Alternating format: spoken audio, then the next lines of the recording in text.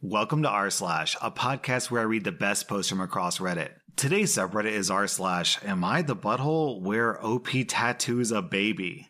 Am I the butthole for medically tattooing my child under the recommendation of a doctor? Hear me out. I'm a 31-year-old woman, and my husband and I tried for 5 years to get pregnant. Testing eventually revealed that I have eggs of frickin' steel, and without medical help, I'll never get pregnant. So that's what we did. We gave our samples, and then one petri dish and 9 months later, I have 2 beautiful fraternal twin boys, Jake and Adam. The thing is, Jake has a condition. Without going into detail, he requires a shot once a week. Once he's older, he can take pills. I went back to work and my mother-in-law offered to watch the babies. She's wonderful. I trust her 100%. During this time, she would give Jake his injections since we had a schedule. Every day before 10 a.m. before a snack and a nap. It worked very well until a month ago when she gave the shot to the wrong kid.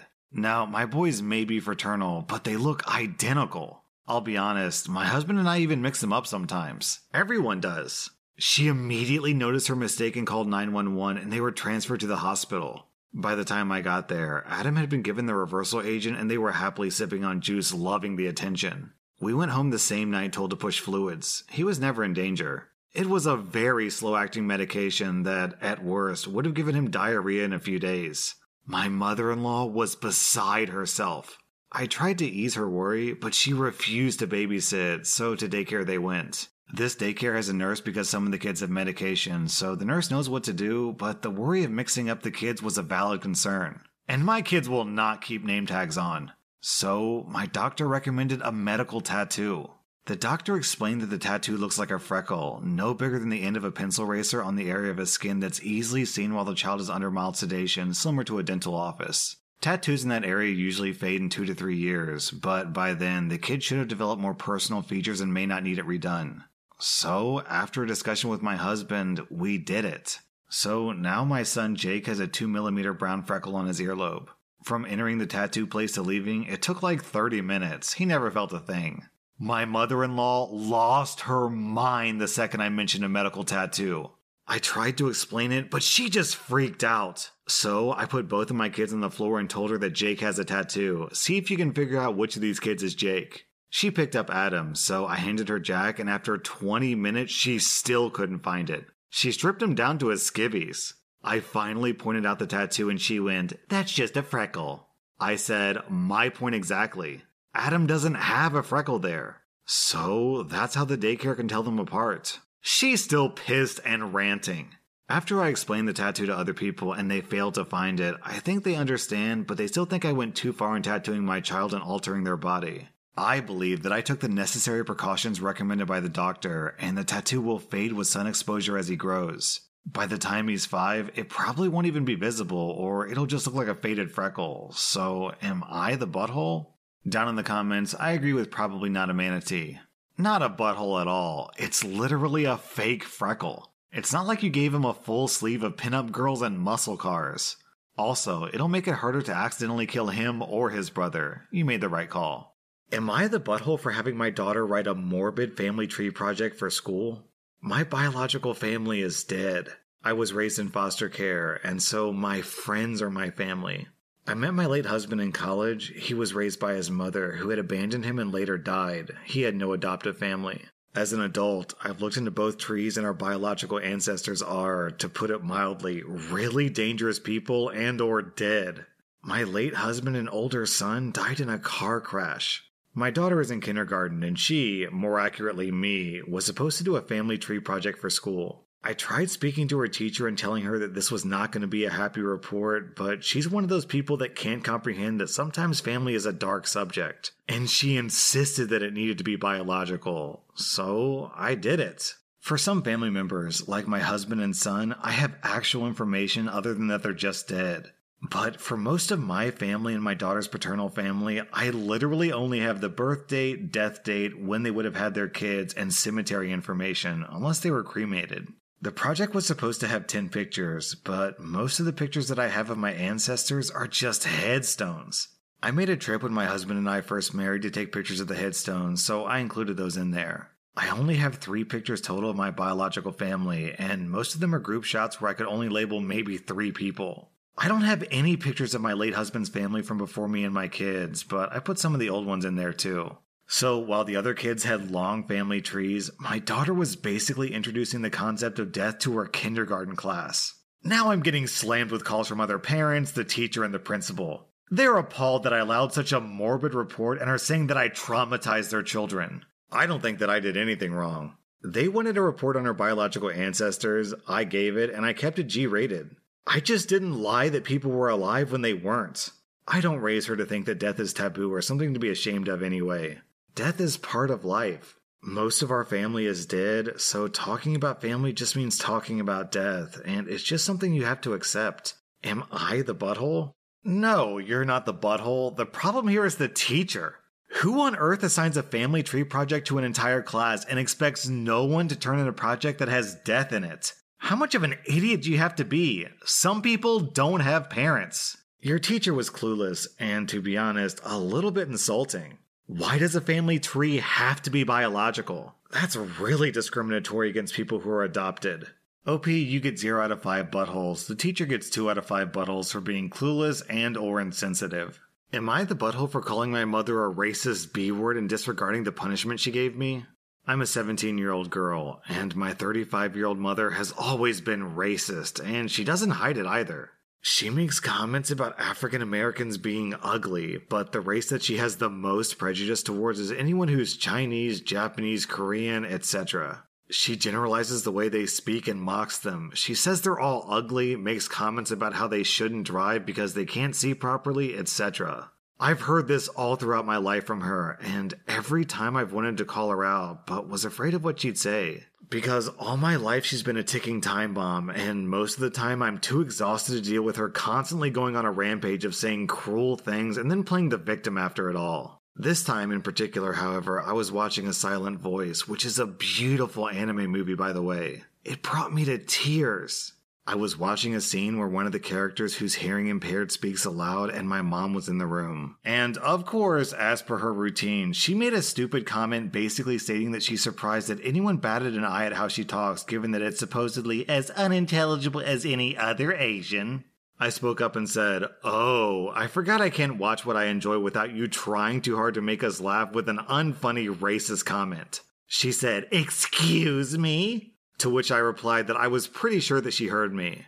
And then she asked me what it was like to have a fetish for Asian people, so I said, "What's it like to have such a bland personality that being a racist B-word is your main trait?" She blew up and told me that I had no right to speak to her that way because she was my mother.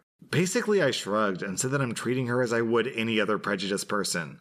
I was grounded for being disrespectful because, apparently, being racist is nothing but an opinion. Pretty much the same hour, I walked out of the house and announced that I was sleeping over at a friend's house because there was no way I was going to serve out a punishment for calling out a racist. I'm getting mixed reactions. Some say that I was fully in the right and I didn't need to change a thing. Others say that while I was in the right, I should have just taken the punishment because I knew what the outcome would be. Am I the butthole here, Reddit?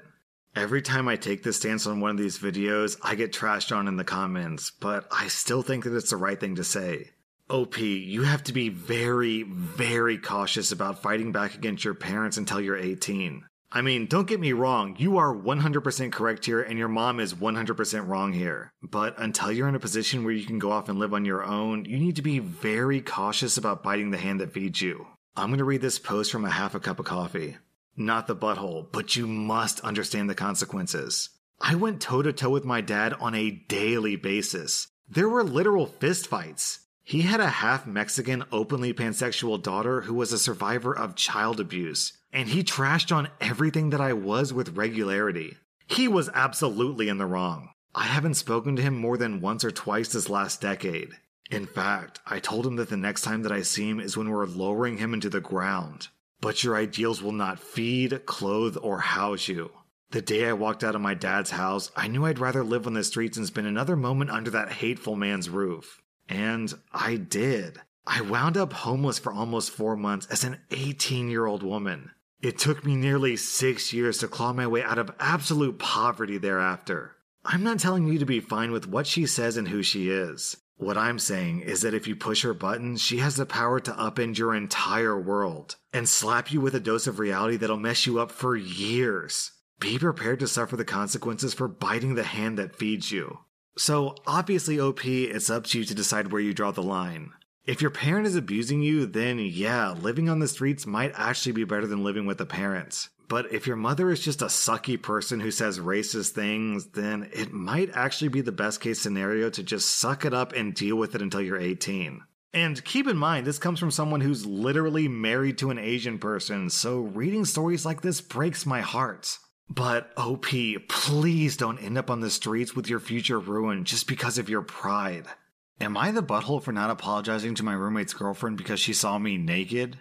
I'm a 21-year-old guy, and my roommate, a 20-year-old guy, aren't close friends, but we live together because it's convenient for both of us. He has a new girlfriend, and lately she's been staying over a lot. Our apartment has 2 bathrooms. I'm saying this because it's relevant later. One is in my room and the other one is in the hall. I use the one in my bedroom and he uses the other one. Yesterday I was just out of the shower and walking around in my room naked, trying to find clothes and other stuff because I'm messy, when his girlfriend barges into my room without even knocking.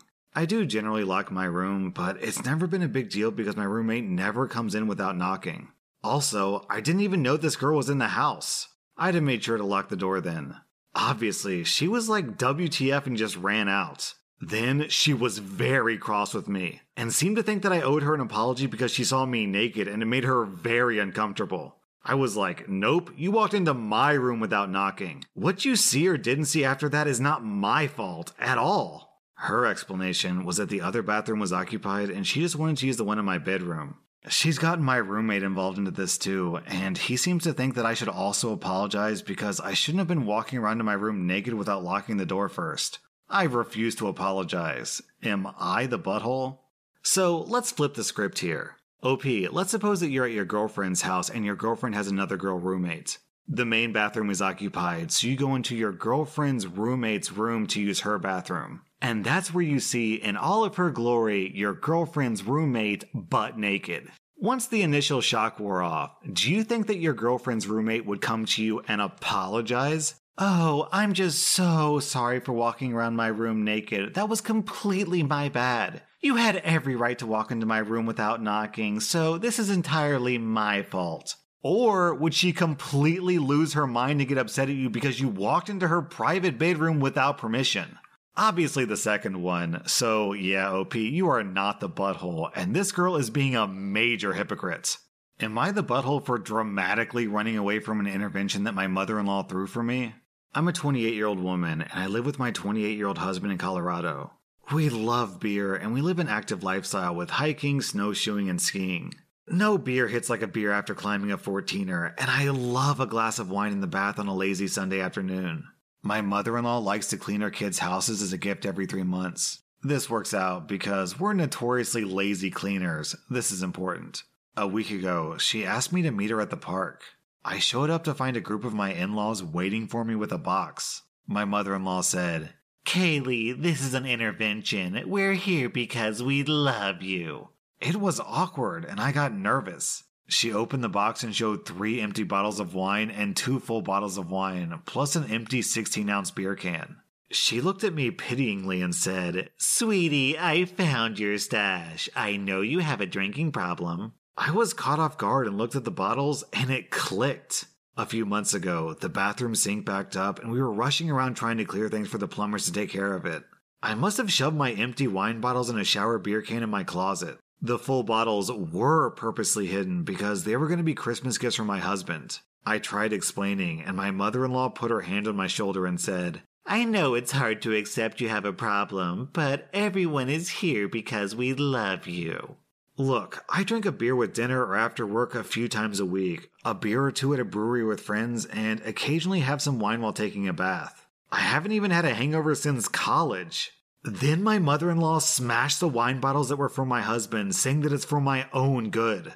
I started yelling at her that they were presents, and she just looked me in the eye and did it again. So I ran back to our house sobbing.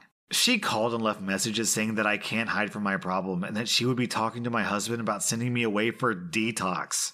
She said she was tired of me hurting everyone by forcing my choices on them. That is to say, not giving her grandkids, the one sore spot between us that I thought she'd gotten over. She didn't explain to my husband what the stash was, just that she found one. And he turned on me for running away from the intervention, saying that it made me look guilty as hell. I felt so alone.